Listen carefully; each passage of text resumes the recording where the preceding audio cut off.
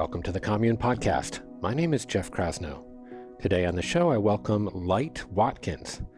Light is a best-selling author, an accomplished meditation teacher, and founder and host of The Shine, best described as the Jimmy Kimmel Show for mindfulness.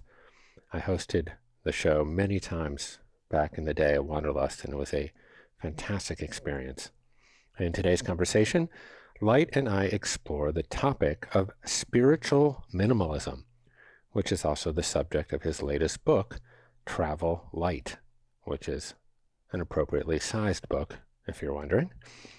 Light shares his experience of living a minimalist and nomadic lifestyle. In fact, he's lived for multiple years out of a single backpack, and how this transformation inspired deeper introspection and helped him to differentiate between biological needs and psychological desires. In our conversation, Light also illustrates the concept of no throwaway moments with anecdotes that demonstrate the power of faith and belief in serendipity and letting go of the need to assign advantage or disadvantage to every event in our lives.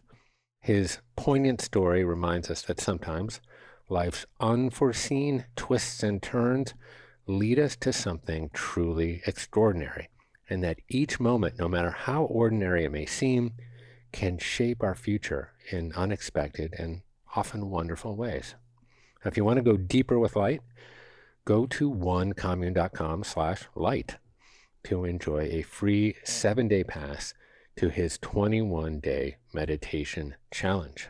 But before we dive in, we're so grateful to those of you who write us reviews on Apple Podcasts that we created a special offer just for you, 30 days of free Commune membership. That's all access for a whole month. Just scroll down to the review section and tap write a review, then email support@onecommune.com with a screenshot of your review to receive free all access for 30 days. Note that if you're on your laptop, you'll need to click listen on Apple Podcasts to open the app. And while you're there, make sure you are subscribed. Okay, without further delay, I present to you Light Watkins.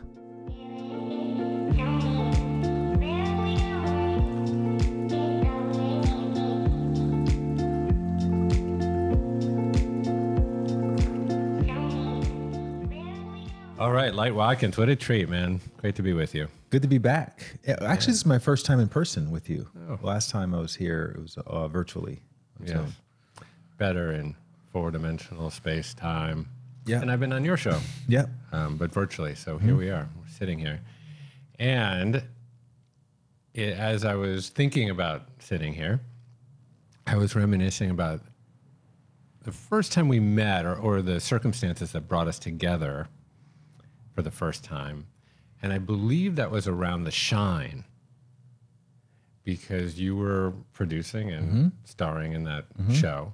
And I loved the idea. I was covetous of the fact that you brought The Shine to life, because that's a concept that I was very invested in. I loved it. So can you describe for the people that never got to experience it what The Shine was? And there's a purpose. I'm going somewhere with this. Yeah, no, The Shine was an event that I downloaded, so to speak, in 2013 to do this event where you bring together, it was really all the things that I wanted to experience in Los Angeles that I wasn't able to experience because I was not into socializing around places that were more alcohol centric.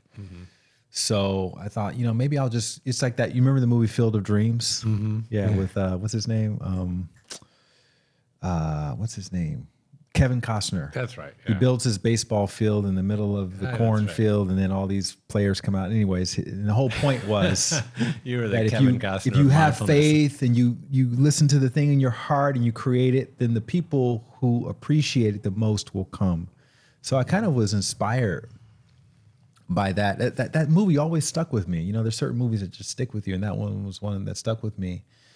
And when I turned 40, I realized that I wasn't really being social because I stopped drinking when I was 25. I didn't have a problem with alcohol or anything like that. I just it didn't add up anymore.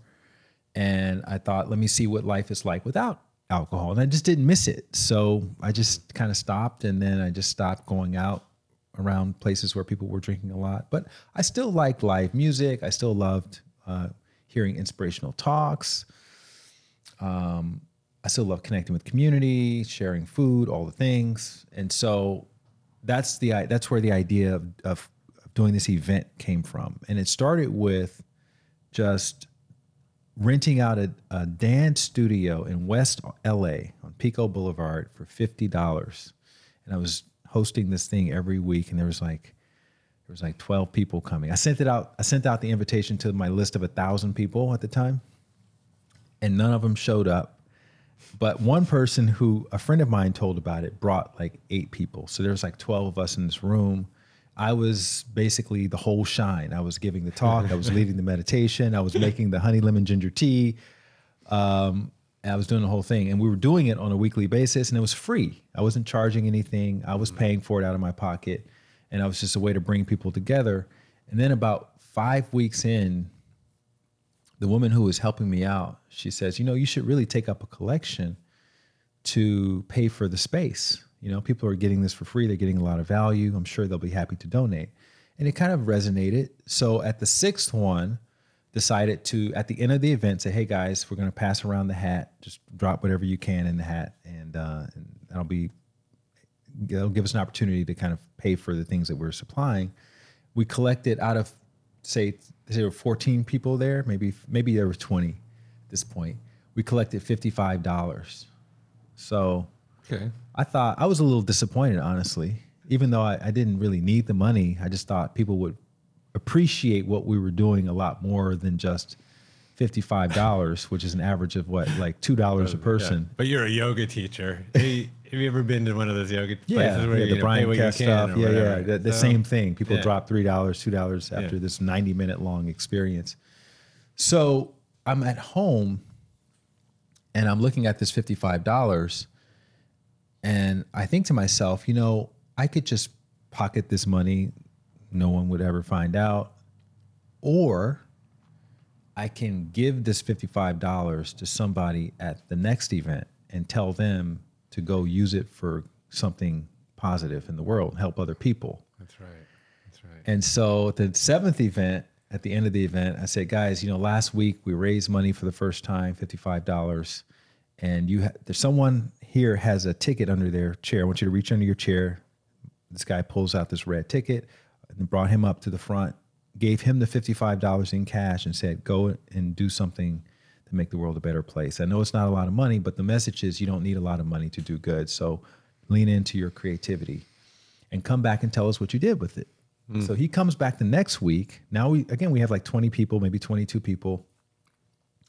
He apparently put some kid through some summer arts program. He added 50 of his own dollars, and the whole thing was like, I think $100. People were so inspired, and we raised money. And that night we raised like $150. Same number of people, but we tripled the amount of the donations. And so that started what became known as the Shine On Challenge, which became sort of like the pivotal part of the event that I credit with making the hockey stick growth happen. Because then we started getting 40 people, 60 people.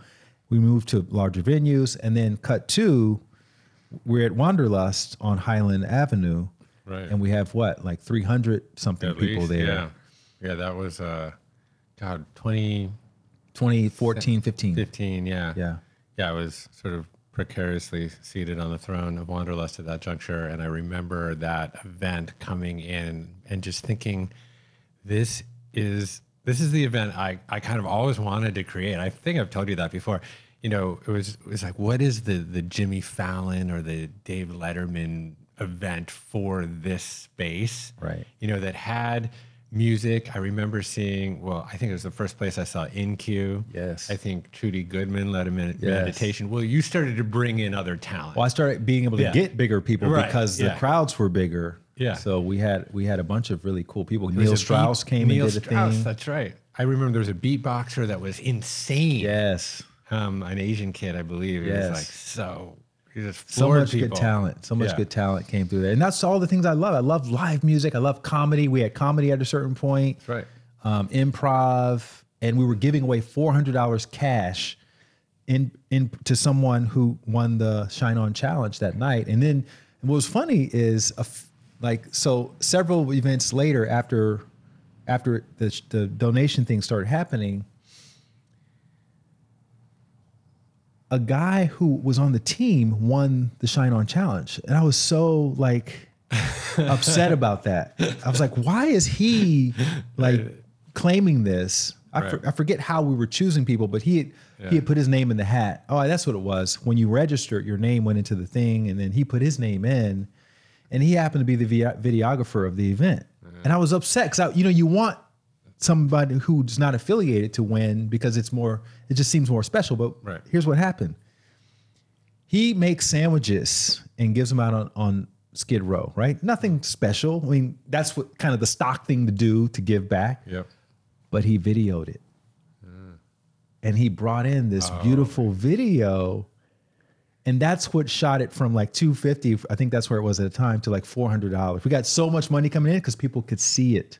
Right. And there's power in seeing what someone does versus just hearing about it. So it ended up being the best thing that could have happened for our evolution as an event. And that's what caused it to get to that point where, we're now at Wanderlust. So it's just kind of funny how these things come together. It's scaled all over the country, and I know you got all sorts of coverage on every major network. Completely organically. Yeah. We're in the New York Times. It was profiled on the front page of the New York Times. Yeah. And the reason they were profiling it was because we were a sober event. Mm-hmm. And I was thinking, oh no, this is much more than just not that was just a small little component of it. Right. As far as I was concerned, we were really there to like be philanthropic and to bring people together and blah, blah, blah. And all they wanted to talk about was how we weren't serving alcohol. But that led to a bunch of other coverage. And it was just funny because, you think back, I never imagined that's how it would have grown. Like those were the things, the videographer who wasn't supposed to enter this thing, giving away money, people focusing on the non-alcoholic component. And it was a great time. It was a good 5 years. Yeah. Well, you were following your heart. Following my heart. All the curious. Things. Yeah. But the reason also why I wanted to bring it up, because I have so many fond memories of it, but also, you write about it in the book, not in that as much detail as we just unpacked it with, but so you wrote this book on spiritual minimalism. Yeah. Travel Light. Fantastic book. Congratulations. Thank you. I know it's hard to write books and get them out into the world. That gestation process is long. And so congratulations. And I was reading about the shine component. I was nostalgic and, remembering all that. But it also addressed one of the spiritual principles, or one of the principles of spiritual minimalism, which was, I can't remember which one it was. It was like number 4. Yeah, which you call give what you want. So you mentioned, you were at this place where you weren't socializing because, you weren't into alcohol, but you were also, I can't remember exactly. I think you moved to LA years before that. And you didn't call yourself lonely. You called yourself sort of lonesome, which I think is an interesting delineation. But that because you were looking for community, you actually created the circumstances for community. And that was one of the principles one of the concepts that ladders up into one of these core principles, which I thought was cool. I was also in between relationships, also known as single. And, that's true. It's probably useful. And I ended up meeting my girlfriend at one of the Shine. She was volunteering. She started volunteering at one of the Shine events. That's how we met. Actually, we met before, but then she was connected through someone else to volunteer. And then we really connected at the Shine event. And then that, obviously she saw me up on stage and hosting, and that gave me a certain different type of dynamic in her mind. And so that became something. And I got everything I was looking for. There were people putting their names in the hat for light as well, not just for the 400. But it wasn't even about that. It was just literally about bringing people together. Yeah. And so I talk about giving what you want to receive.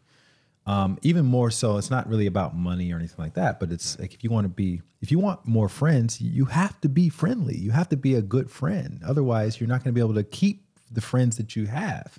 If you want more love in your relationship, you have to be more loving. You can't wait for the other person to go first. So we have this habit and tendency in our society to wait, to ration out the thing that we think we want, because we're operating under the presumption that that things are out there and it's all transactional. And if I give it a little bit, then I should be receiving back that, or probably more.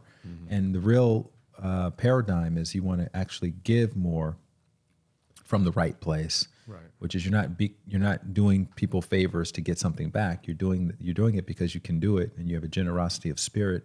And as a byproduct of that, people can feel that. I was just talking to a buddy of mine about Alex Hormozy. A lot of people are familiar with it. Are you familiar with Alex Hormozy? Yeah. He's a big influencer. He talks a lot about, money and building businesses and stuff like that. But one of his principles is just being generous and giving things away and showing the back end of how he's doing things. And he's built up this massive audience over the last couple of years from just being so transparent, and that's just another example of the power of real generosity. People, it's attractive. It attracts to you other generous people and other people who want to help you. Yeah. I find this to be particularly true with presents. Like, it would used to really bother me when other people weren't present with me, particularly my children, and that's cool. They're teenagers. We're sitting at the dinner table, like on the phone, underneath the table, like checking texts and Snapchat, God knows what else. And I would like harp on them, like, we're at the dinner table, be present with your family. Like, of course, they'll never listen to me, but they never fail to imitate me, right? That's what I had to realize. And so the best way to get what I wanted, but without really any agenda, was to become more present myself. And not necessarily always with them, just in general. And, if I suspend modesty just for one brief moment, the ways that I can acknowledge where I've made progress in my own life is that I am able to be way, way more present with people. I don't feel the need to check my phone or to be anywhere else than the place that I am. And like you say, I feel that then it is almost mutually, there's a mutual reciprocity in it. It comes back to you when you're that way. And then you begin to attract the angels that you want to appear in your life, right? Because you attract the present people. And it's cool.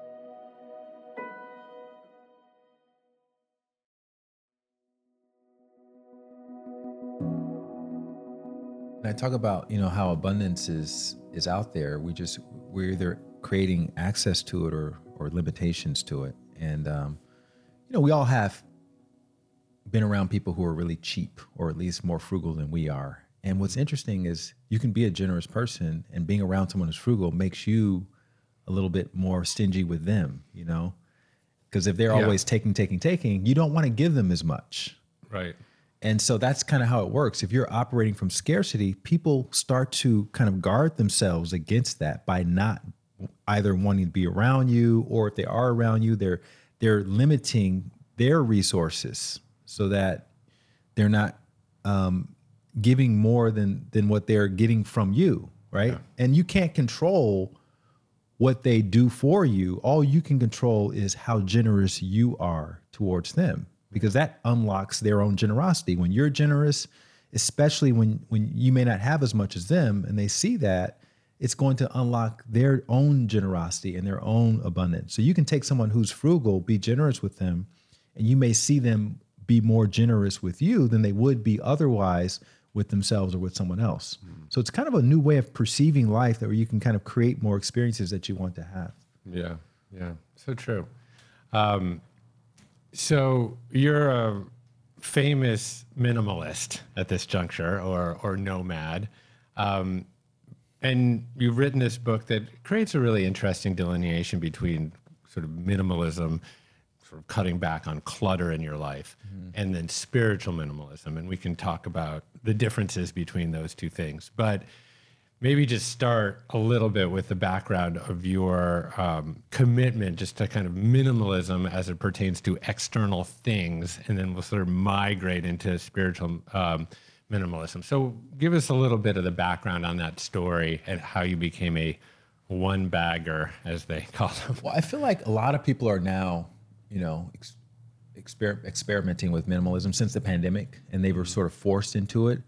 I was in a 2-bedroom, beautiful apartment in Venice up until 2018, and I got this internal, I call it the heart voice. The heart voice told me to move out of that and move into a carry-on bag and just start living from that carry-on bag. And it's interesting, you and I are having this conversation because one of the assurances that I used as a way to entice myself to take the leap of faith was the fact that I had all these wanderlust. Oh, that's right. That was that engagements. summer. That was that summer. Yeah. Yeah. My book, Bliss More, had just come out, and you guys, and you specifically generously offered me a bunch of engagements. I think there were probably like 18 engagements or something like that, where you were flying me all over the place. That's right. Yeah. And it was going to start in like May or June. And so I thought, okay, this is a perfect time to take this leap, because I'd been toying with it and percolating on it for many, many months, but I didn't know when was the right time to do it. Wanderlust pushed you off the cliff. Yeah, exactly. Wanderlust pushed me off the cliff. Go now. Yeah, like that meme of that guy falling back in the bungee jump. He's like, one more minute. Wait. So it's funny. I'm having a full circle moment right now because I think I don't want to get into what I would have done otherwise, but that's what happened. I used it as an opportunity to launch into this new lifestyle. So that was May 31st, 2018. I rolled out of my apartment into my carry-on bag, and I wasn't doing it to tell a story. It was just something. I wasn't doing it to write a book. I was just doing it because that's what I felt called to do. Mm-hmm. And it was that same tone of insight that I had when I created The Shine, and when I became a meditation teacher, and when I left New York and moved to Los Angeles, and all the other things that were leaps of faith. Paris or South Beach or all these other shows. Yeah, all these other leaps of faith that ended up working out in the most amazing, magical ways. So what was interesting about this time, though, is that I'm 45 when this goes down. And the girl I met at The Shine, she and I had just broken up. And I'm like, man, I want to have kids. I want to have a family. I'm nested, right? I'm nested. I have like a really stable life. I've got a really great, income. I'm living the dream. I'm following my heart. But this other thing is not happening in the way that I've envisioned it for myself. And I know that I'm not stupid. I know that living from a carry-on bag is not going to attract, it's not an automatic indicator for commitment and long-term stability. Yeah. So it was flying in the face of this thing that I've been saying that I wanted, but that's the power of, that's why they call it a leap of faith. Right. They don't call it a leap of certainty. And I think a lot of times we look for certainty and we try to keep one toe on the ground with the other foot in the air and call that, but that's not a proper leap of faith. A leap of faith is both feet have to leave the ground. You have to be gaining momentum. There's a part of you that's going to be scared as hell. You don't know when or how the net is going to appear. You just trust that it is going to appear. And so I don't have a part of the story where I end up meeting my soulmate and all that, but it's still kind of playing out. But that's what it is. So that's when it started, and it's been beautiful. It's been a beautiful, sometimes messy adventure. And it ended up culminating in this book, Travel Light, that was about what I'm now referring to as spiritual minimalism, which I credit with the sort of internal mechanisms for allowing me to do that in the first place. Right. Because I want to inspire other people not to live from a carry-on bag or backpack, but to find their version of that, following their heart into the direction of something that is not quite as certain as they want it to be. Yeah, establishing or cultivating that trust in that inner voice. Mm-hmm. It's funny, it's in Chinese, there's a word called mushin, which is the non-deliberative heart mind, or it's kind of like kokoro in Japanese, I believe, more or less. And it's not the cognitive mind, it's the heart mind. So it's not like there's no deliberate, actually, there's no refinement there, but it is a trusting of the internal voice that I think, we often don't follow that. We're scared. There's a lot of fear there. Yeah. Yeah. And you set off on this journey.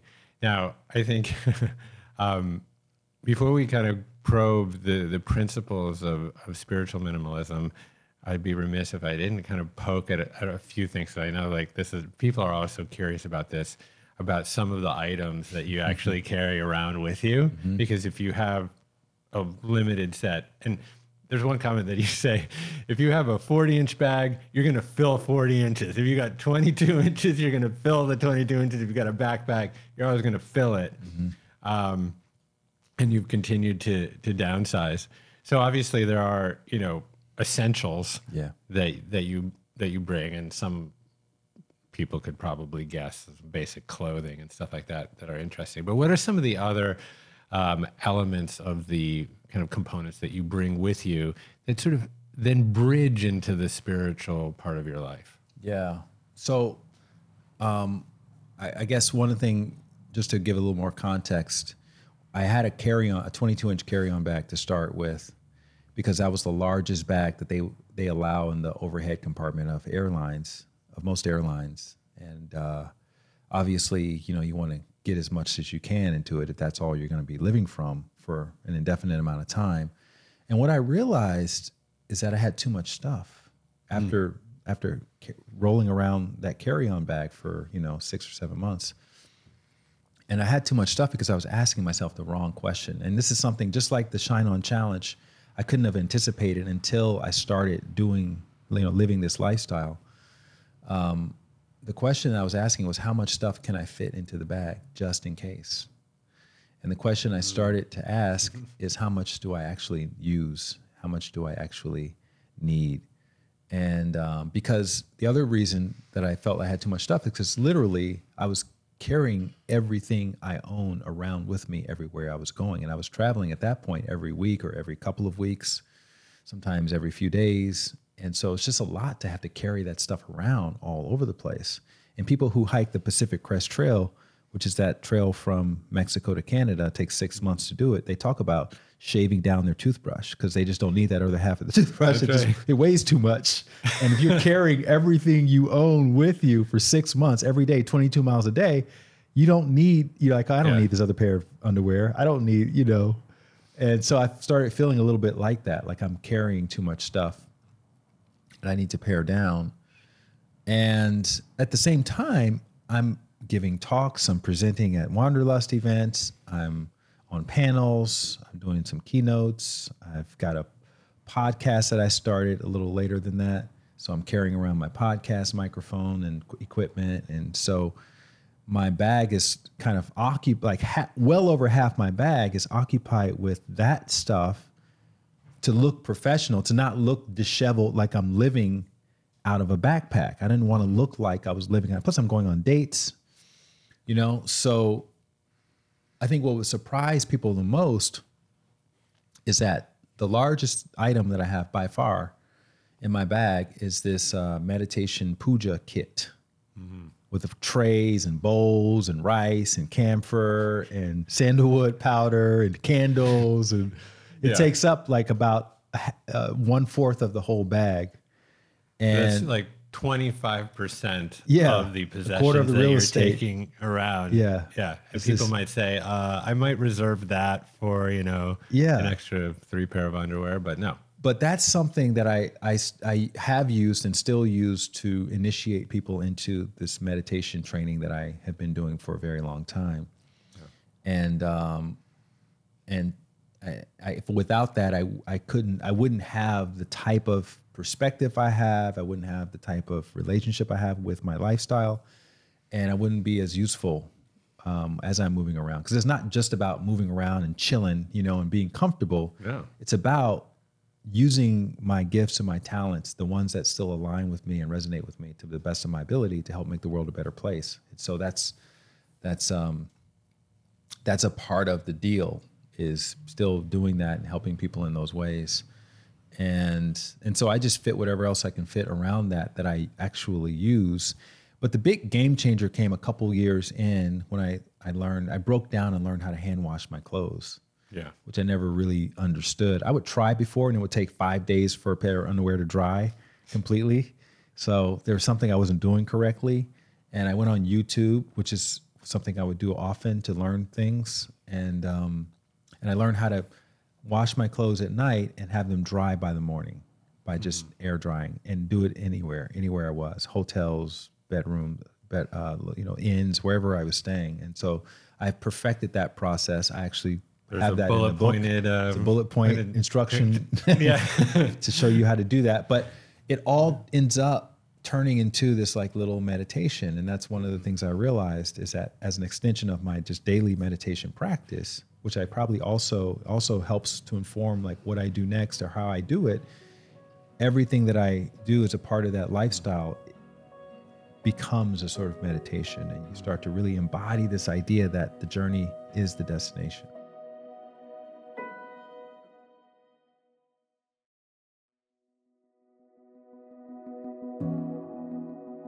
So I'm a faster. I started intermittent fasting. So I'm on a regular daily 16-8 protocol. What are your times? So 11 to 7, more or less. Okay. If I really got my act together, I'd move it earlier in the day for a whole bunch of different reasons, but it's not particularly very friendly to do that. So, and I'm not neurotic about it. I play around the edges of it. It was very difficult at first. Now it's second nature. I made the conscious unconscious, which is part of the game here. But one of the keys for me along that journey was being able to delineate between a biological need and a psychological desire. And in some ways, that just the cultivation of that ability to witness and separate those things has many applications well beyond food. For me, it started with food. But, do I have a biological need to check Instagram? Or is that a psychological craving? Well, that one's pretty easy. But like, for example, with the amount of clothes that you have in your bag, do you have a need for more clothes than you have? No, not really, right? Sometimes we have psychological cravings, and it's almost the refinement of that skill can take you a long way. Yeah, I've kind of adopted more of a hunter-gatherer approach. Yeah. In terms of what I wear, meaning, right now it's summertime as we're recording this. We're in August, so the things that I have in my bag are mostly summertime apparel. But if I was here in the winter, and then I was going to be going to New York after this, which I am on this trip, and then to London, I would just have what I have. And then when I got to New York, I would go to a store and I would get a coat, or I would get some thermals or something like that so I can layer.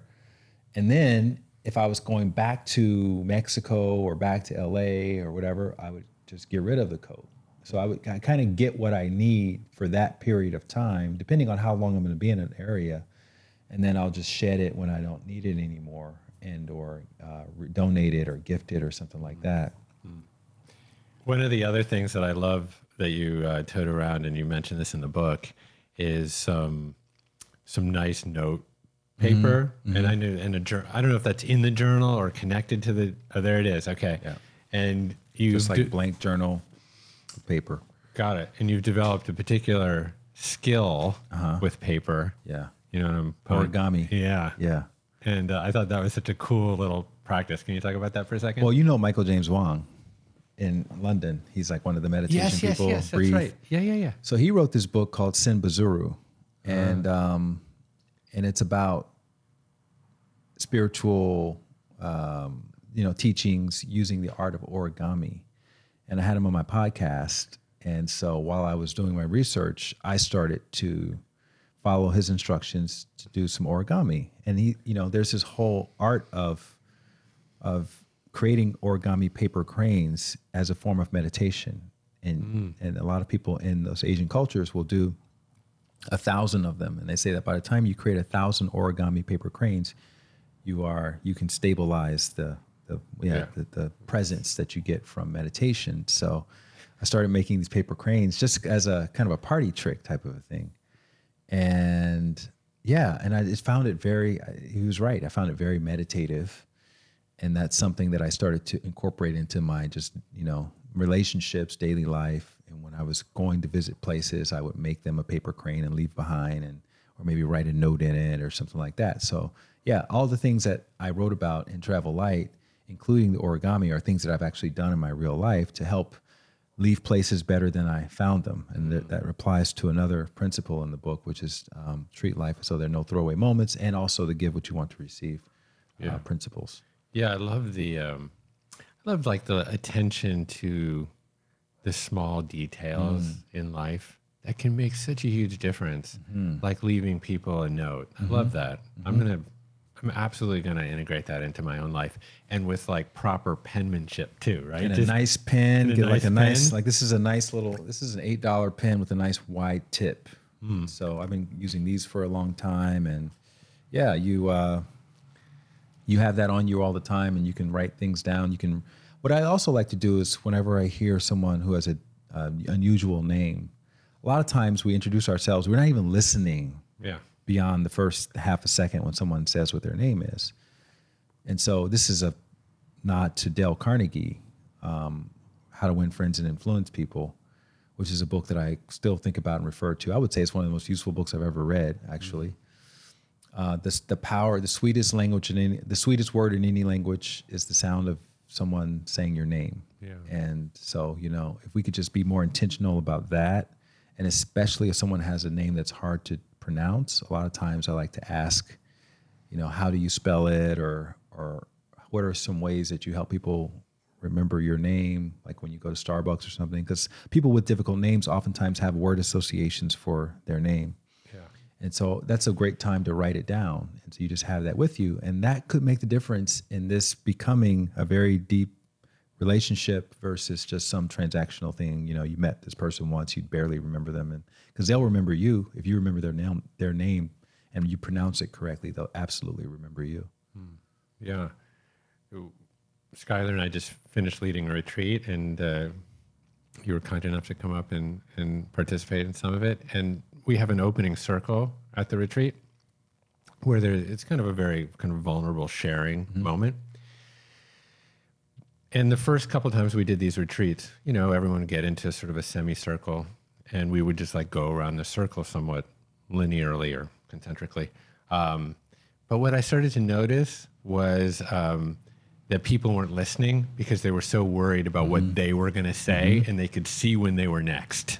So I was like, no, we got to get away from that. So I thought about, okay, instead of that, we can still sit in a circle, but people, before we start the share, I'm going to go around and have everyone write their name down, and then with their spiritual vegetable.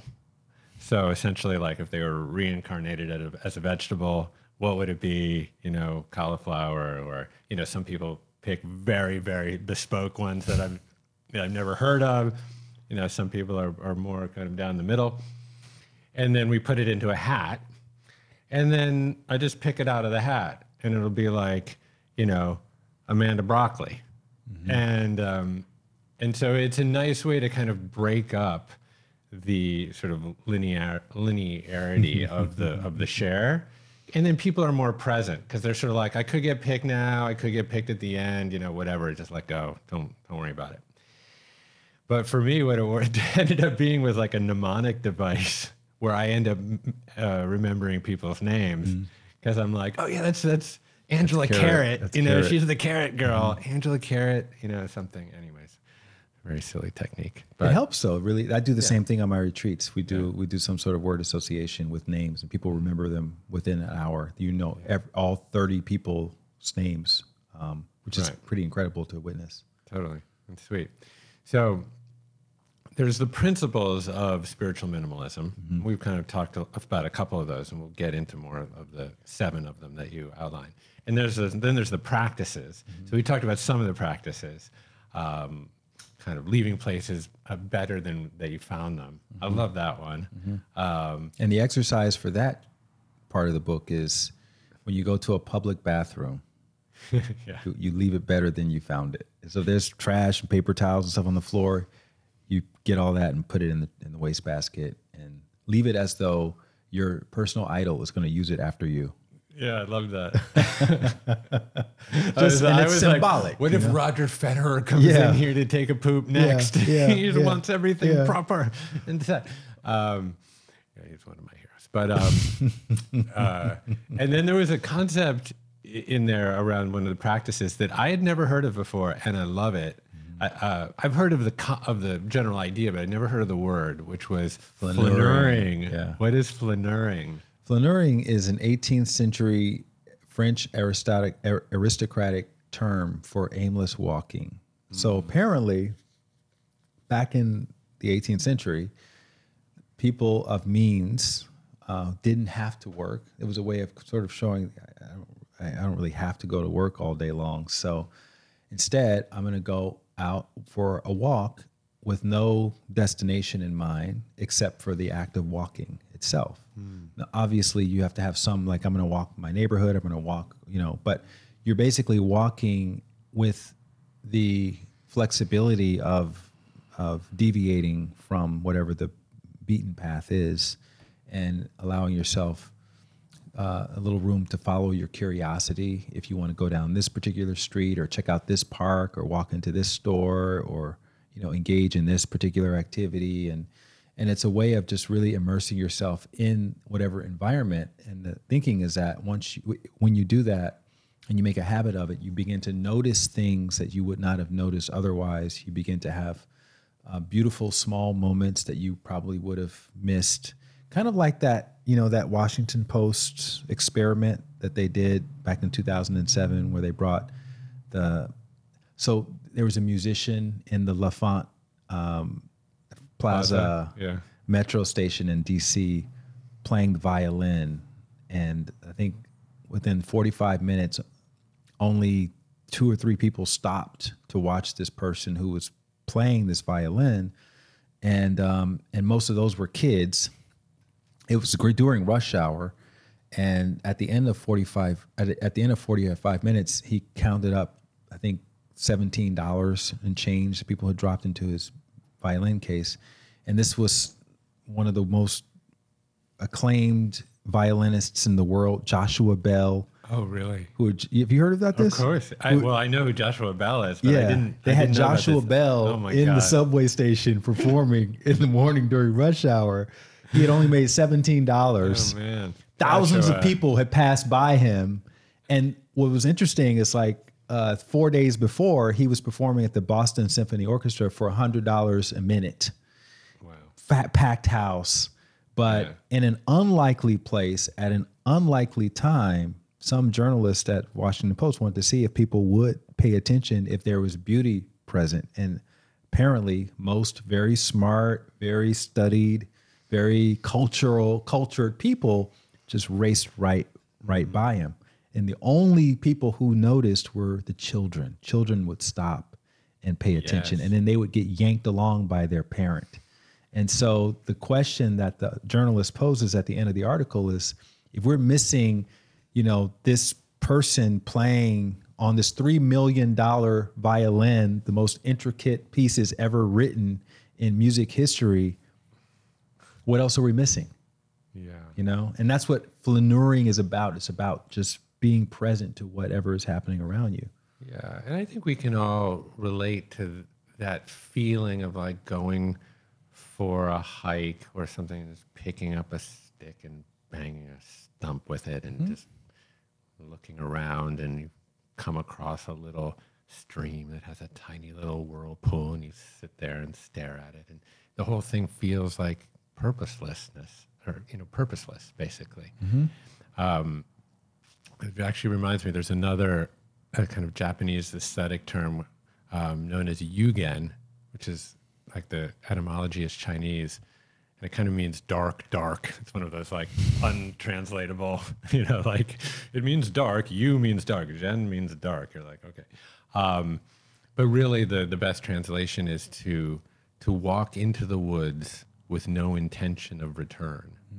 Just to go and wander and be, and see what arises. Like we used to go out to the lake and just skip stones. What for? I don't know. Watch the boats go around the dog leg. Where were they going? Yeah, and it sounds very frivolous, when you look at modern day productivity metrics, but you got to remember that's also Eckhart Tolle's story. He went out in Vancouver to this park bench for like 2 years or something like that. It was either a year or 2 years. And he just sat on the park bench all day long and just watched the birds. And obviously all of his family and friends thought he was completely nuts, because they're going to work. Yeah. And he's going to the park, but he's living off of them. And so that creates some friction and some tension in these relationships. But throughout that process of sitting on that bench and observing nature, he starts developing the concepts for what became the power of now, which obviously has become one of the most pivotal spiritual texts ever written. And he's now like, I think, number 2 in that list of the most influential and prominent spiritual teachers in the world.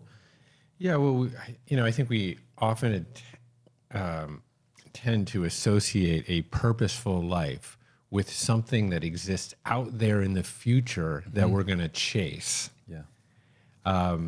And really the process, what do you say? Like the journey is the thing, and in some ways we have to kind of release this notion of like, I'm going to chase this thing out there, which then will be my full fulfillment of my great potential, and that will then represent the meaning in my life. When, really all we're only ever here and now. You can't be happy in the future. Yeah, and just to kind of put a bow on it, this topic, if the idea of aimless walking seems too frivolous to sell to your friends and your family, you want to maybe reframe it as I'm going to go practice following my heart. I'm going to practice listening to my inner guidance. And if my inner guidance says go to the left, I'm going to go to the left. Obviously in a safe, you don't do this through the hood or through the favela, but if you're in a safe area and something internally says to, go into this shop or say hi to this person or help this person across the street or stop and smell the roses, just follow it and see what happens. And that's how you turn the volume up on that heart voice that I talk about.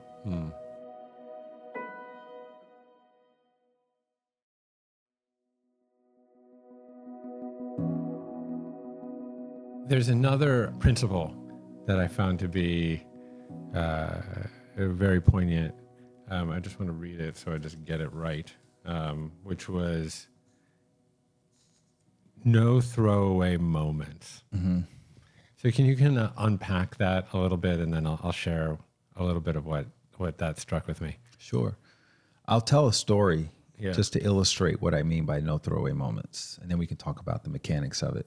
So years ago, back when I was just teaching yoga here in Los Angeles, I had a class one morning. It was like every Wednesday and every Friday, 10 o'clock in the morning in West Hollywood. And I used to live in West Hollywood, about 10 minutes away from the class. So I had my commute all timed out. And I'm a very punctual person. I like being on time, and that's a whole other story. But as you saw coming here, I was giving you the update. My ETA is such and such, and right on time.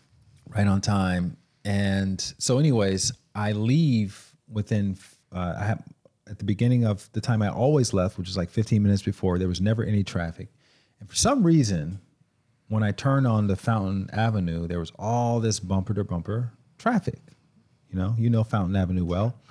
So like any good Los Angeles driver, I zigzag my way down to Santa Monica Boulevard because that's going in the same direction. It runs parallel to Fountain Avenue. bumper to bumper traffic. So I'm like, what is going on? Is the president in town? Why is there all this traffic? I'm obviously going to be late now. This is before smartphones. So I couldn't FaceTime the place where I was going and tell them or anything like that. I was just going to be late. And so I get to Fairfax, right? And then the traffic just starts to spontaneously clear up. And as I'm going through the intersection, I'm looking for what the cause of this disruption was. I'm looking for an accident. I'm looking for construction. I don't see anything. There's nobody in the streets going, out of their mind. So I'm just late now. I'm like 10 minutes late to this class. And I get to the class and everybody's huddled into the back of the room. And I'm wearing my little flip-flops because I'm teaching. And I can feel crunching under my feet. And I look down and there's like all these shards of glass all over the ground. And I look up and in the middle of the front wall, the whole front wall was a panel of mirrors. The middle panel had dislodged and came crashing down 10 minutes before I arrived, right when the class was supposed to start. And guess where I would have been sitting to start the class? In meditation, right in front of that mirror. So it turns out that phantom traffic jam that I was cursing was actually sparing me from having a very unlucky start to my day. Yeah. And so that's what I mean by no throwaway moments. It's when you're doing your best and you've tried everything, you've gone to the other street, tried to go over and above and beyond the traffic, and it's not happening. Trust that you're being divinely guided in some way that you may not understand, that's sparing you from something worse happening than you just being late or whatever the other equivalent of that is when you're not meeting whatever expectation you have. And that just allows you to be more present to what is. Absolutely. And also refrain from assigning advantage or disadvantage to any particular situation, because you don't know the serendipity of chains of causal events. You know, I mean, we've all probably had that experience of, like the yellow light turning red right before, we get to the intersection, and, you feel this kind of like little wave of frustration, but oh shit, there's a car in front of you just got hit by another car or something. So that's right. There's so many, life is so multilinear in that way. Alan Watts has this absolutely hilarious, wonderful parable about the Chinese farmer. I'll put it in the notes, but essentially there's an old kind of stoic Chinese farmer who doesn't assign advantage or disadvantage to anything, and he loses a horse and everyone pities him, and then it comes back, and then everyone celebrates, and then his son takes it out into the pasture and breaks his leg, and everyone pities him, and then the army comes to conscript all the kids, and they pass his son over, and everyone celebrates. It's like, and he just sits there the whole time being like, Yeah, let it keep playing out, and let the camera keep rolling, as my friend says, and see what happens. Yeah, absolutely. Yeah. This piece of the book reminded me of another kind of stoic meditation or contemplation, really, called present moment nostalgia. So we generally kind of have this wistfulness for past events, and we look back and like to some unrecoverable time, and we think, oh God, like those were the good old days back then, back at those days of the shine, those were the good old days, light, But what this contemplation does is really turn that around and says, no, these are the good old days.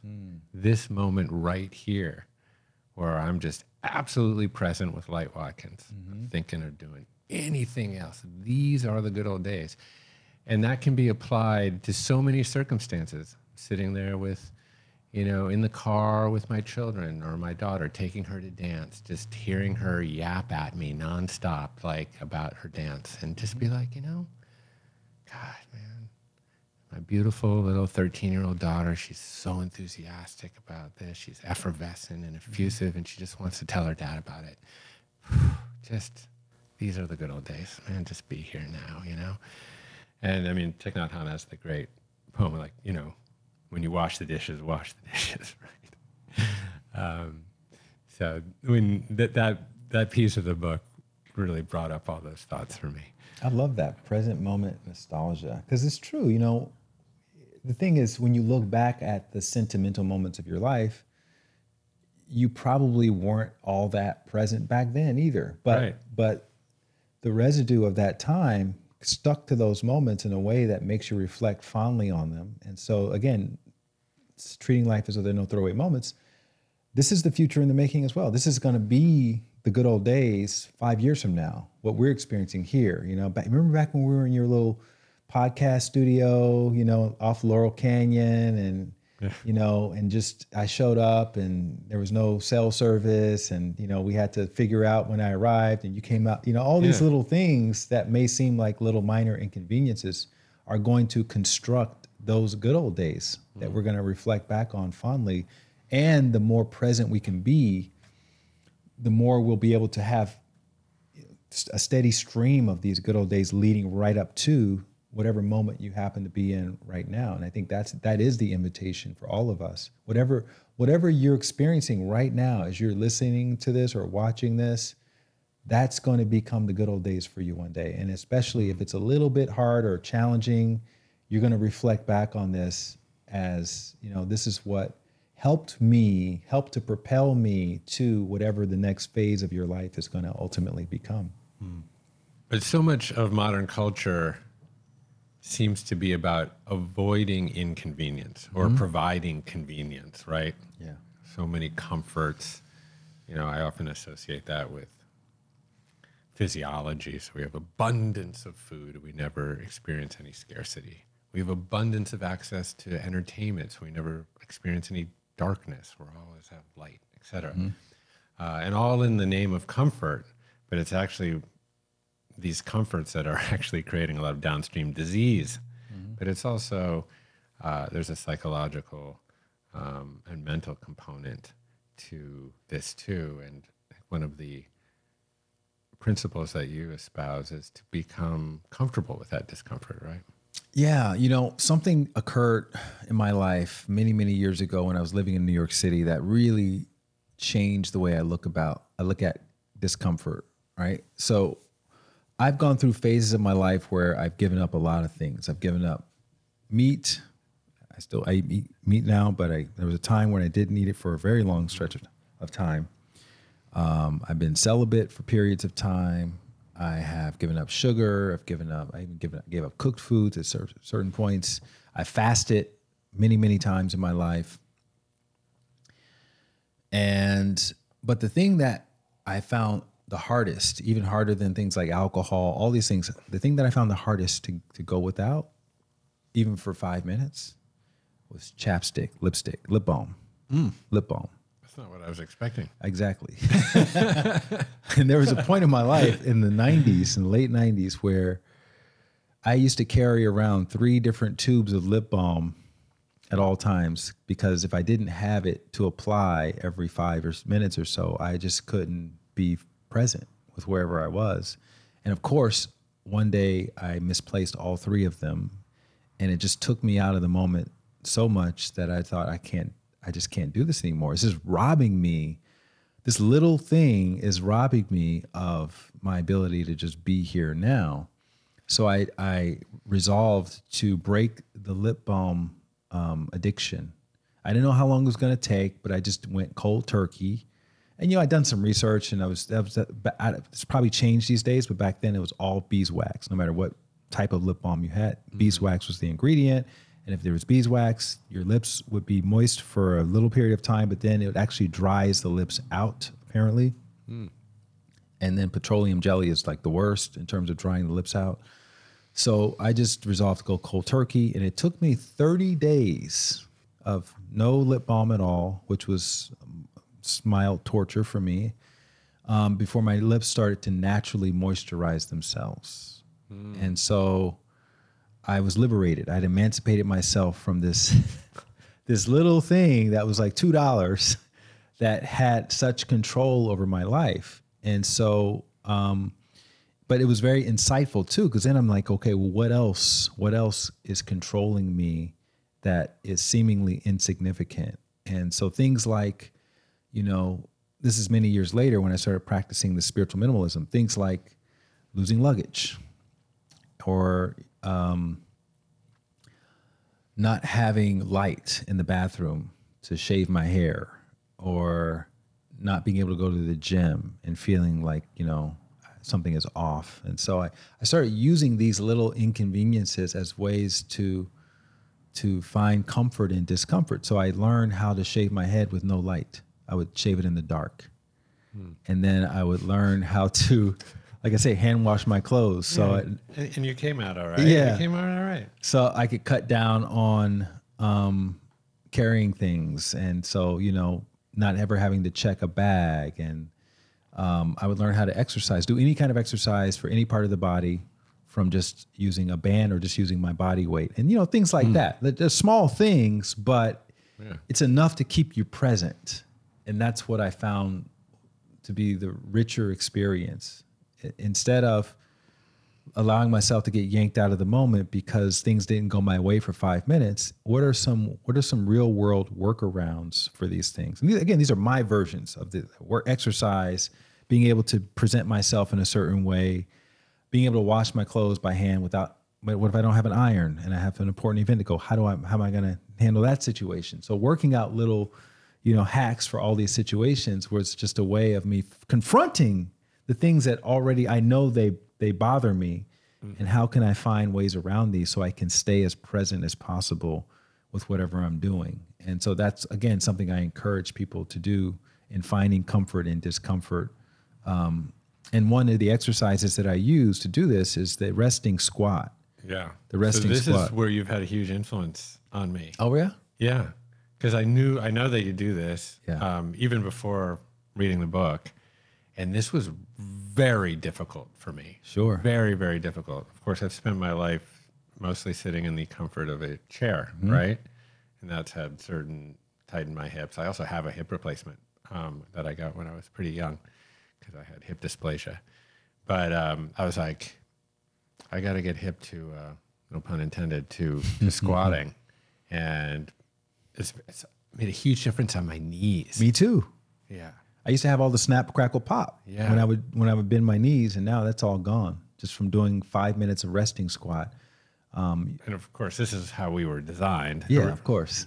Yeah. If you go to any old world cultures, that's what they're doing. The guys are sitting on the corner in a resting squat with each other, talking, catching up, gossiping, and that kind of thing. And it's one of the most beneficial stretches that we can do. So if you don't have time to take a whole yoga class, sit in a resting squat for 5 minutes, watch a 5 minute long YouTube video or listen to a song. And then I have to usually put like a piece of wood behind because I can't get my heels all the way down. Yeah. It's getting better now. Yeah. But that was a hack. Yeah. For me. Sitting on a low table or yoga block is good. And then eventually working your way down to maybe putting something under your heels, and then eventually just doing it with your feet on the ground, maybe spread wide apart. But yeah, it's a progression, but it's such a beneficial thing to do. And it's kind of addictive too, actually. It starts feeling good after a while. I know. Now I just I like it. I go down into it. People are kind of looking at me like, what? Yeah. Guy taking a shit or having a baby or what is he doing here? What's he doing? Right. No, just squatting. Yeah.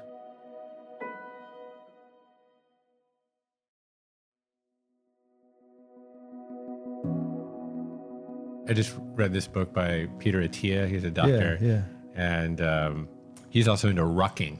Oh, okay. Which is essentially backpacks. Just carrying more weight on you and walking up hills. It's pretty simple idea. He's pretty. I mean, he's pretty hardcore. You know? He's hardcore. Swimming across the Catalina and that kind of thing. And yeah. But this one was just so simple. Yeah. I mean, I just have it here at my house with groceries. Yeah. It's basically rucking because I have to go up 90 steps. But yeah, just simple things like that. I mean, of course, then there's also the more cognitive challenges. So like a few years ago, I got interested in interviewing doctors on the podcast.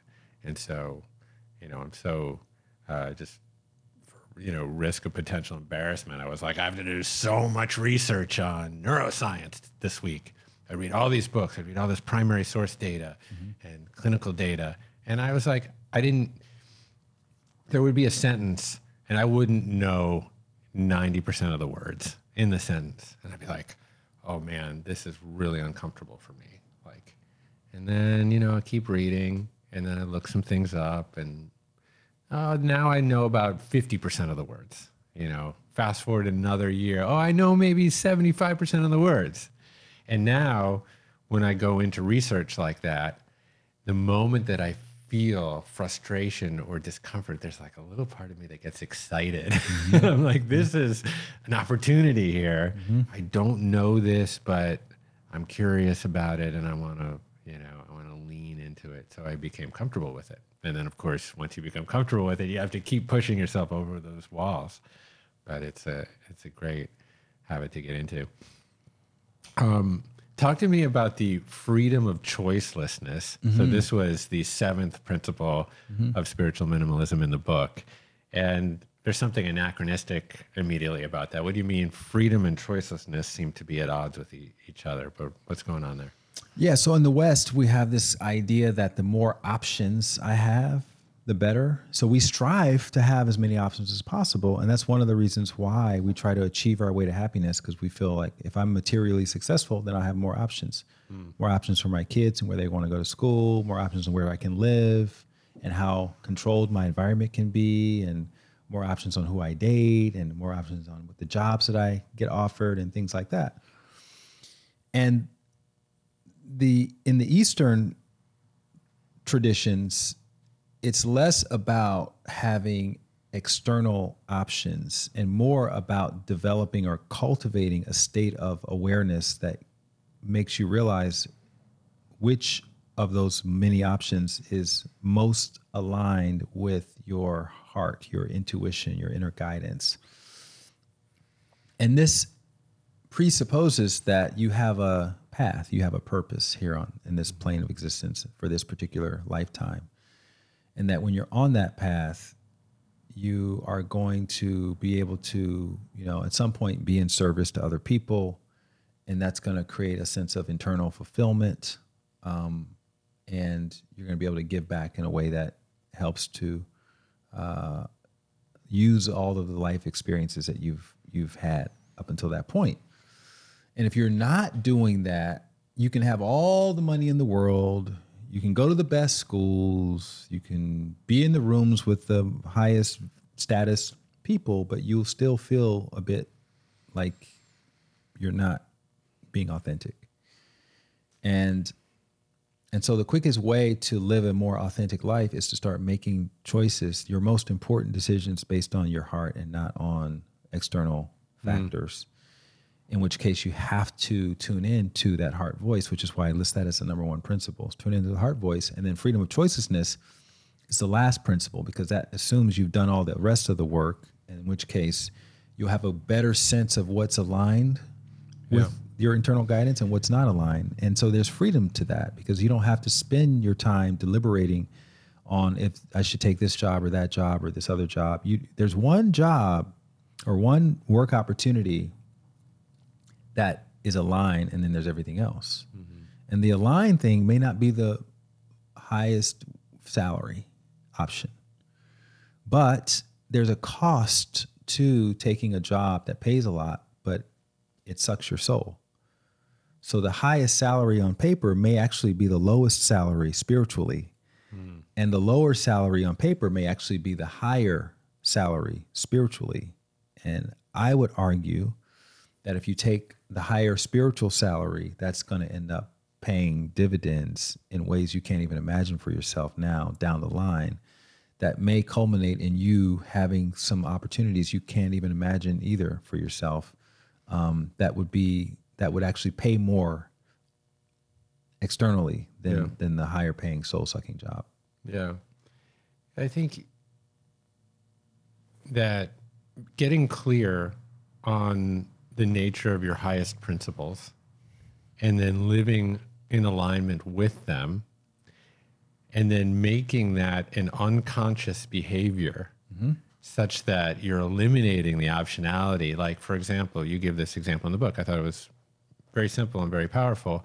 If you're like, I am just going to be truthful. That is a principle for me that I am unwavering about. And I'm going to commit to living in alignment with truthfulness. such that that becomes sort of an unconscious behavior. Yeah. And in a way, you're limiting your options. You're saying, I'm not going to lie. I'm not going to be a mendacious person. But that there's freedom in that. There is. Because you don't have to sit there and deliberate. Should I tell the truth now? Or Yeah. And then people know you as a truthful person. And then, and so, I mean, for me, when I read this, you know, I conflated it very much with my relationship. So I've been with my wife for 35 years. You know, commitment is often framed within the parentheses of sacrifice, of limitation, of like what you have to give up. Oh, you can't see any other women, and there's all these logistics associated with it and all this other kind of stuff. But for me, that unconditional allegiance that I share with Skylar, my wife, has allowed me to go out and like take all sorts of crazy madcap risks and pursue dreams and start businesses and fail over and over again, knowing that there's this like pillow to comfort my fall. And in that situation, or through that lens, you know, commitment has always been liberation or freedom for me. And I think if you can commit to living in alignment with those highest principles, there's a lot of liberation and freedom in there. But it's not always instinctual. But I thought it was beautifully crafted. Yeah, Nick Saban, Coach Saban, the Alabama football coach, says something that just really resonated with me. He says, when I'm coaching the guys, I try to get them to practice not until they get it right, but until they can't get it wrong. And there's freedom to that, you know? Yeah, right. You don't have to worry, am I going to get it wrong now? Because you've put in the time and the effort. And I think that's really the takeaway message from this work is none of the stuff is necessarily going to be easy, but the more we can process, we can create processes and systems for the little things and turn everything that we can into little mini meditations, the more we can embody this stuff. And it's through embodying it that you free yourself up from having to decide if you're going to do the right thing today, decide if you're going to tell the truth today, decide if you're going to take the job that pays more but sucks your soul, you know, and instead you just kind of, you're on more of a mission. You're more mission driven with everything. Everything is a mission. Washing the dishes is a part of your mission. Sweeping out the driveway is a part of your mission. Stopping and smelling the flowers is a part of your mission because you're following something that's bigger than whatever you're trying to achieve externally. So I think you intuited where I was going, and sort of ending with the beginning on some level, because the upstream foundation, if you will, of a lot of these principles and practices that we're talking about really is meditation. And that's, of course, at the core of your teaching and the core of your life and your practice. So maybe you could just for a moment describe kind of your relationship with meditation.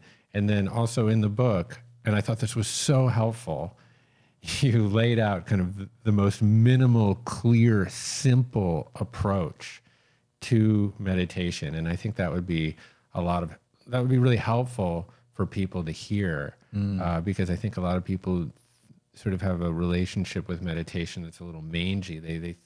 They know it's something that's good for them, but they can't quite get their arms around it. Yeah.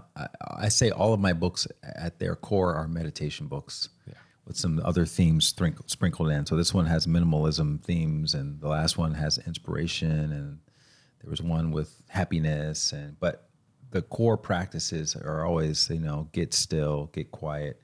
And the reason why I'm such a big advocate for it is because it has benefited my own life, massively. We probably wouldn't be having this conversation right now if I hadn't started really investing in my meditation practice back in 2003 when I met my teacher and went all in on it. And it changed so much.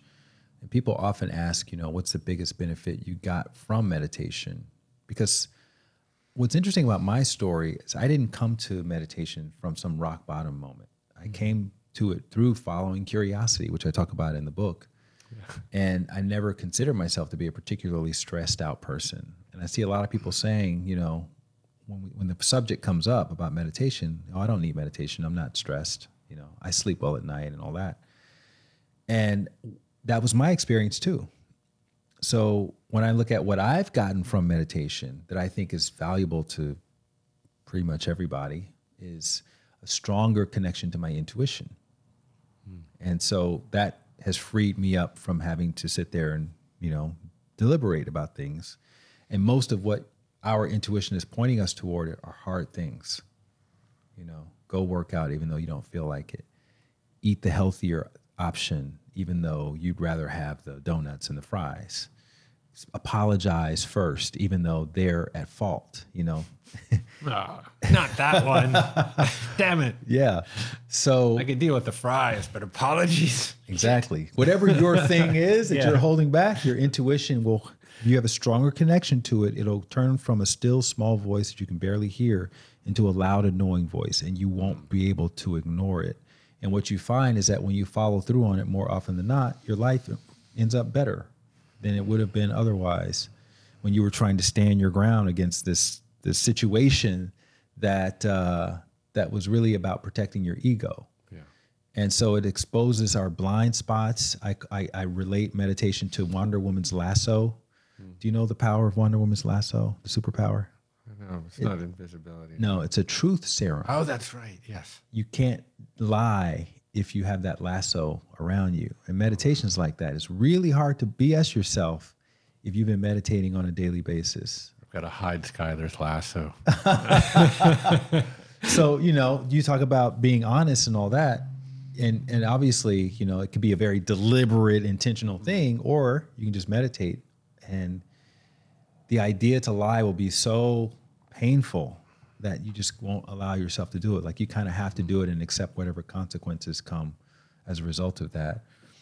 And it's that old adage, the truth shall set you free. And when we talk about truth, we can talk about also living in authenticity with your heart and what's in integrity with what you're feeling internally. And so all that makes you free. And that's what causes you to not hold on to things so tightly externally that you think you need to identify or define who and what you truly are, when who and what you truly are is really that spiritual essence that in your finest hour is the thing that propels you to stand up to injustice and to help and truly protect the vulnerable people around you and be generous in spirit and all the things that we want to be deep down. And when we go to movies and we see the main character being these ways after overcoming some obstacle, it makes us tear up because we identify with that aspect in ourselves.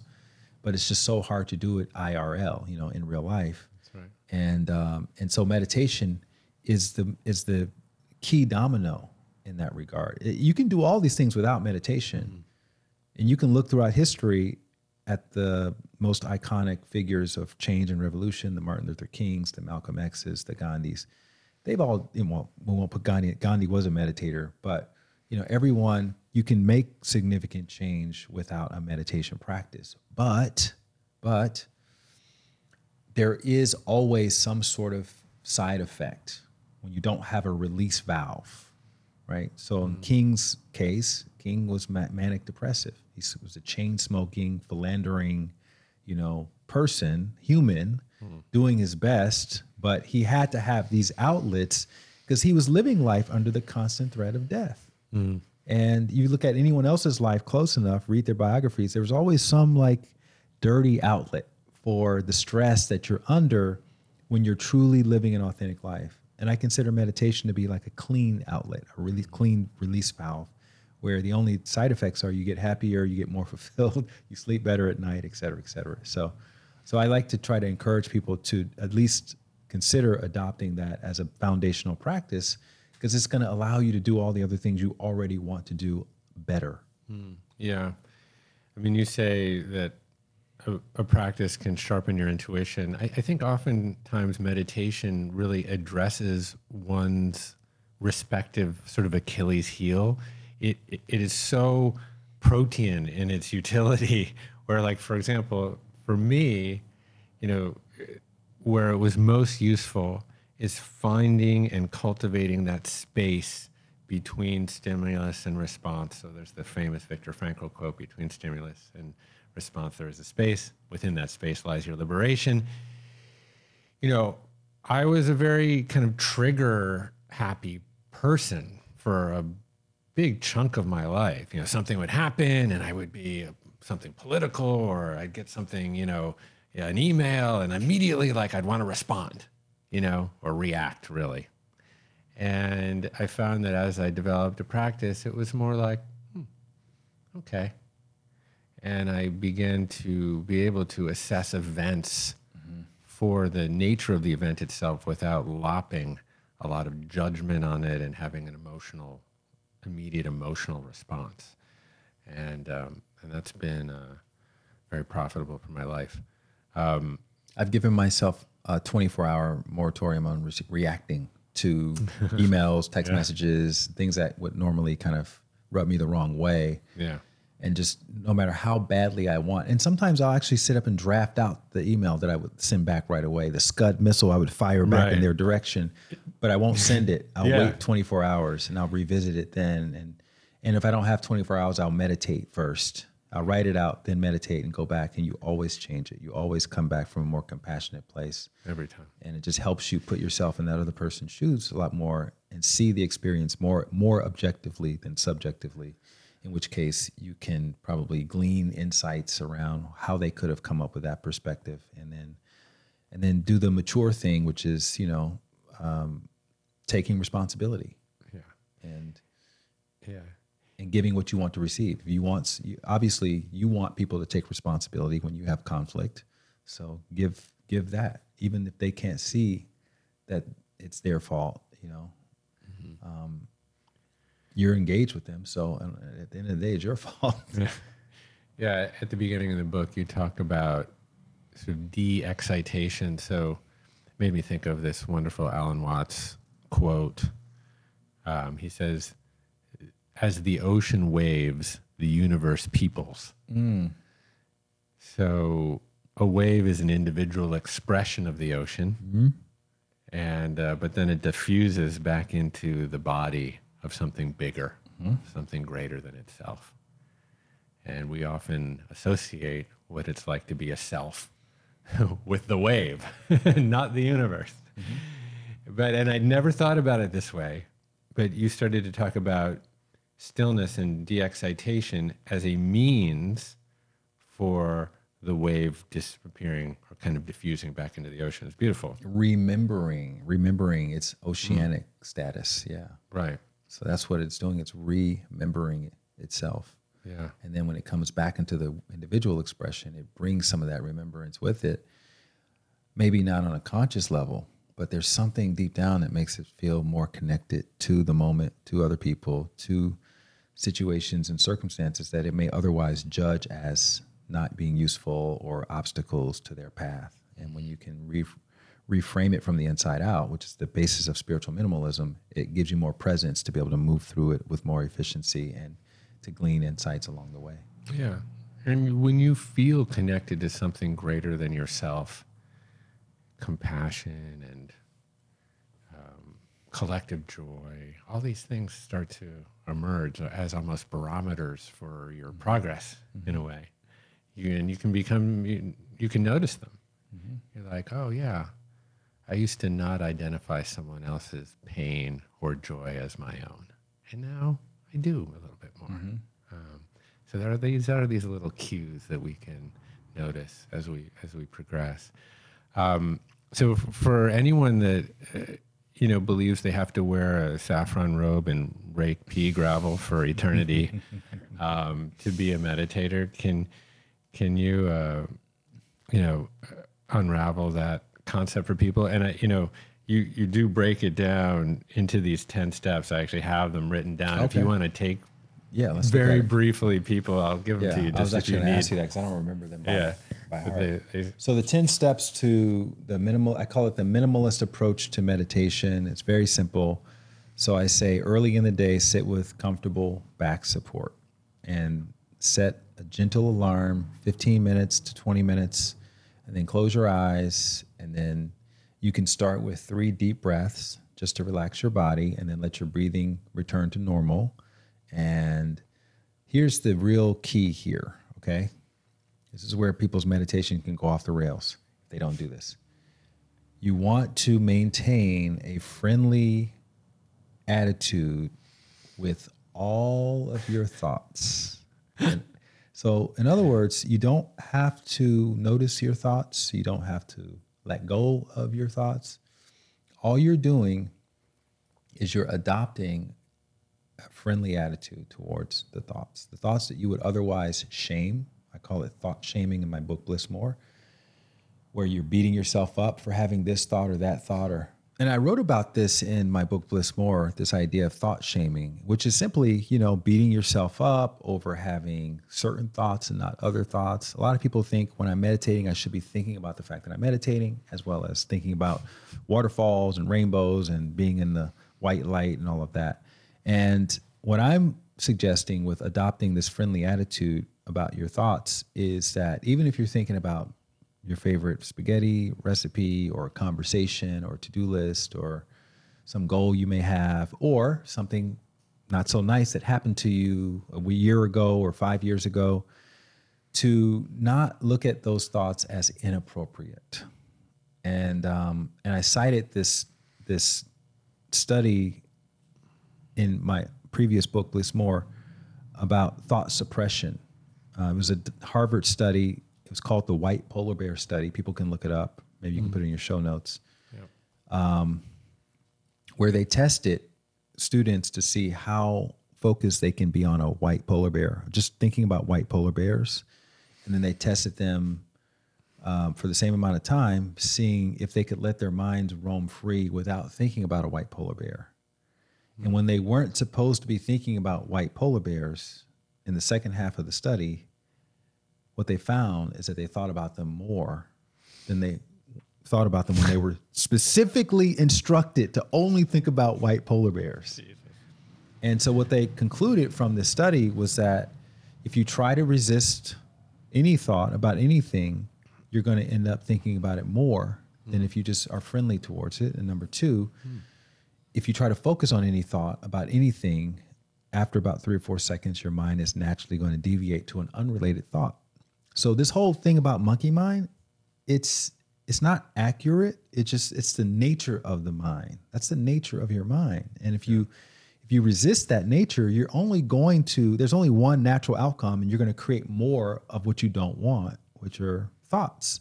Mm-hmm. So the irony is that when you can have a friendly attitude towards those thoughts, those same thoughts, those thoughts will start to fade faster into the back of your awareness. They may not go away, but they won't dominate your awareness while you're meditating. And that's one of the keys to having a settled mind. So you want to practice that. That's good. Which means when your mind wanders, that's fine. And then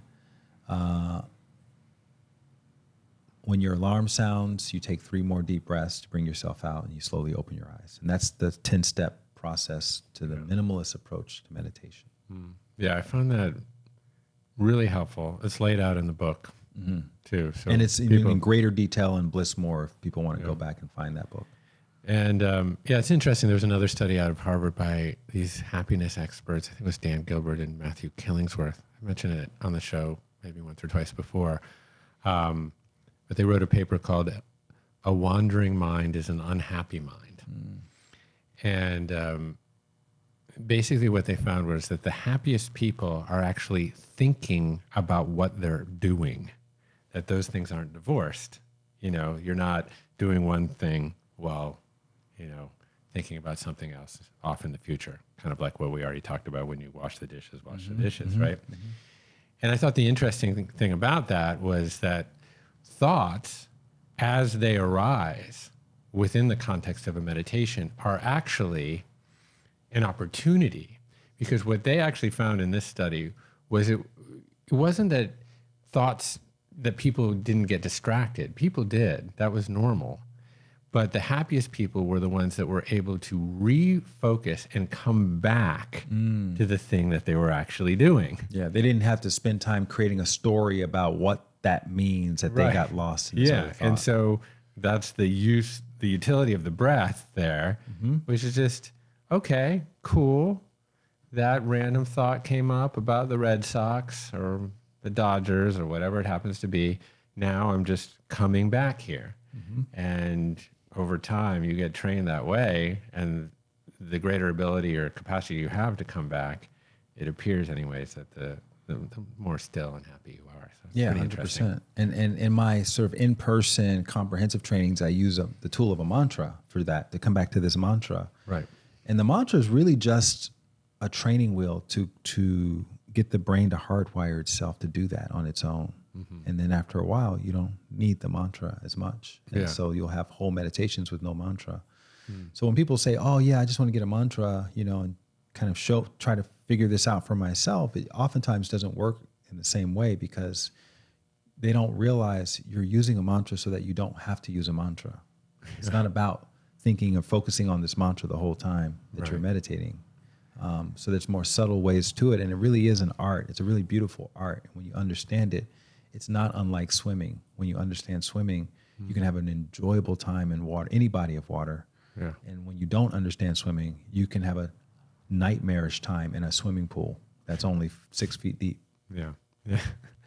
I find that there are these tools, whether it's a mantra or a drishti or a sonic, some other sonic tool, or even like a mala bead, that provide an opportunity for a kind of single pointedness of mind, basically. You can always come back to the mantra. You can always come back to the breath. You can always come back to the drishti. You can always, and the drishti is kind of flexible that way. It can be a sonic drishti or whatever it is. And that certainly is a way to gimmick, a trick in some ways, to get the mind to come back. But I think, where you lay out, we often tend to complicate meditation and make it like so complex that people are like, oh God, I don't know. For me, I'm going to judge myself. I'm not good at it. But how you lay it out, I think, is a road for success. Thank you. Yeah. So the last thing I will just say, kind of to sum up, when you're talking about the focus on a lot of the little things, particularly the way that we act and behave in relation to others, it's sometimes the smallest things that we repeat that create a certain reputation of who we are. And I thought that was a very insightful point. You talk about that in the book. And I will just say that we both share a lot of friends and a lot of colleagues, and we know a lot of people. And you have cultivated, I would say, the most uniform reputation. Everybody says more or less the same thing in such a positive way about how you behave and comport yourself. You're kind, you're responsive, you're steady, you are thoughtful. I just find that across the board, and anyone, and I've had dozens upon dozens of conversations about you with other people. And so you're modeling that well. Thank you. Yeah, I talk about final impressions, which I think we don't give enough attention to. We're really big on first impressions, making the best first impression. Yeah. We're all skilled in that. Yeah. But what we tend to neglect is how we leave relationships, how we leave situations, not realizing that the smallest little infractions can end up culminating in a pretty bad reputation. If you get known for the person who doesn't treat people nicely at the end, you send mean messages, or you didn't show up for an interview that somebody set up for you and never acknowledged it, or you broke up with someone over a text or something like that. If you do that over and over and over, that becomes your reputation, essentially. Yeah. Nobody remembers what happened in the beginning when they first met you. Everybody remembers how you ended it. Did they transition well out of a job? Yeah. And it becomes this sort of exaggerated, hyperbolic, grapevine version if it's kind of left to fester long enough. Yeah. And you just become this person that people may not even remember the details, but they know something kind of icky went down. Yeah. And I think if we brought more attention to that, we could go back and maybe clean it up and call up someone, even if it's years later, and just, take responsibility, or maybe give more context to the situation. This is what I was going through at the time. I never really acknowledged it. I'm sorry. And those things go a long way too. Yeah. In terms of having people speak nicely on your behalf or defend you in rooms where people are speaking badly about you. And you just never know what relationship is going to transpire or benefit from you taking these little small actions to make amends, or to reconcile, or to just leave relationships and spaces better than you found them. So I'm encouraging people to do that as well. Yeah. Make a good final impression. Yeah. Always leave situations better, leave people better, even if it means that, you are losing something in the process. Because here's the thing I like to look at it as, like, let's say I'm in a business deal with somebody who screws me. It's happened. Mm-hmm. I chose to be in this business deal with the person. No one forced me to be in that situation. So ultimately, it's my responsibility. Mm-hmm. If I'm in a relationship with a narcissist, I chose to be in that relationship. So yes, they are this or that type of person. They have these character flaws. Fine. Guess what? Everybody has character flaws. You have them. I have them. We all have them. So that's not really new information. But what can be inspiring about that is when you can bring yourself to the point where you can take some responsibility, if not all responsibility, for, having betrayed your boundaries or whatever the thing was that you weren't listening to inside that allowed you to be in that situation for as long as you were in it, and to learn whatever you can learn from that to inform your next choice. So if you gave your word to someone, and even though maybe they don't honor their word as much, it's not about them not honoring their word. This is a relationship between you and you. You need to honor your word. And then if you do that in a situation or with a person that you don't think deserves you honoring your word, I guarantee you'll never put yourself in that situation again. You'll be even clearer the next time. You'll screen even better the next time, as opposed to making it all about their fault. A nation have done this or that, so I'm not gonna, honor my word or whatever. And the truth is, you don't know what's going on with that other person. You don't know. That's right. I was at dinner the other night with a friend of mine, and there was a couple sitting next to us, and they brought out dessert for the couple, and it had a candle in it. So evidently it was somebody's birthday. The guy was on his phone, and the woman, while the guy was on the phone, the woman blew out the candle and started eating the dessert. And my friend who I was with got so upset. Yeah. She was like, oh my God, I hate when I see couples and the man is on his phone and not paying attention and da-da-da-da. And she created this whole story. Right. And I was like, well, we don't know what actually is happening at this table. We don't know what their dynamic is. We can't assume that he may be on the phone with their child who's in the hospital. You just never know. And so they ended up leaving before us, and they came by and we chatted. And it turns out they weren't a couple at all. This was like a gay guy taking his friend out to dinner to celebrate her birthday. And so he was making arrangements for later that night, with whatever he was going to be doing. And so, she wasn't offended. The whole story that we create that takes us out of the moment is usually not exactly what's happening, and I think it's just an opportunity when we find ourselves doing it. And I do it too. Sure. I'll create stories about stuff that piss me off. And I'll try to be intentional about, well, let me not make these assumptions, just like the 4 agreements. Let me not make the assumptions. Let me just, be open to whatever it is. And if I'm really that interested, I can seek to understand it better. Otherwise, I'll just stay in my lane and keep doing what I'm doing. And usually, you'll make better choices that way than taking on someone's story and then going with it, and then you're making actions that may not be aligned with what you think is going to make the best final impression for you based on something you don't even really know about, right? Because you haven't really taken the time to know about that. So you can't know. I mean, there's a word called sonder, which is the realization that every single stranger that you see on the street has a life as complicated and convoluted as your own. Yeah. And it's like a museum. They're all museums. Yeah. And so how do you know what's going on? Anyway, such a joy. The book is Travel Light. I'm going to hold it up right here for those watching on the YouTube. But spiritual minimalism to live a more fulfilled life. And it's just overflowing, brimming with gems and wisdom and fantastic principles. And I love your mind. I love being with you. And I hope this is the midpoint, just the middle of our relationship, because we're just getting started, man. Getting going. All right. Thanks, man. Thank you so much. I really appreciate you.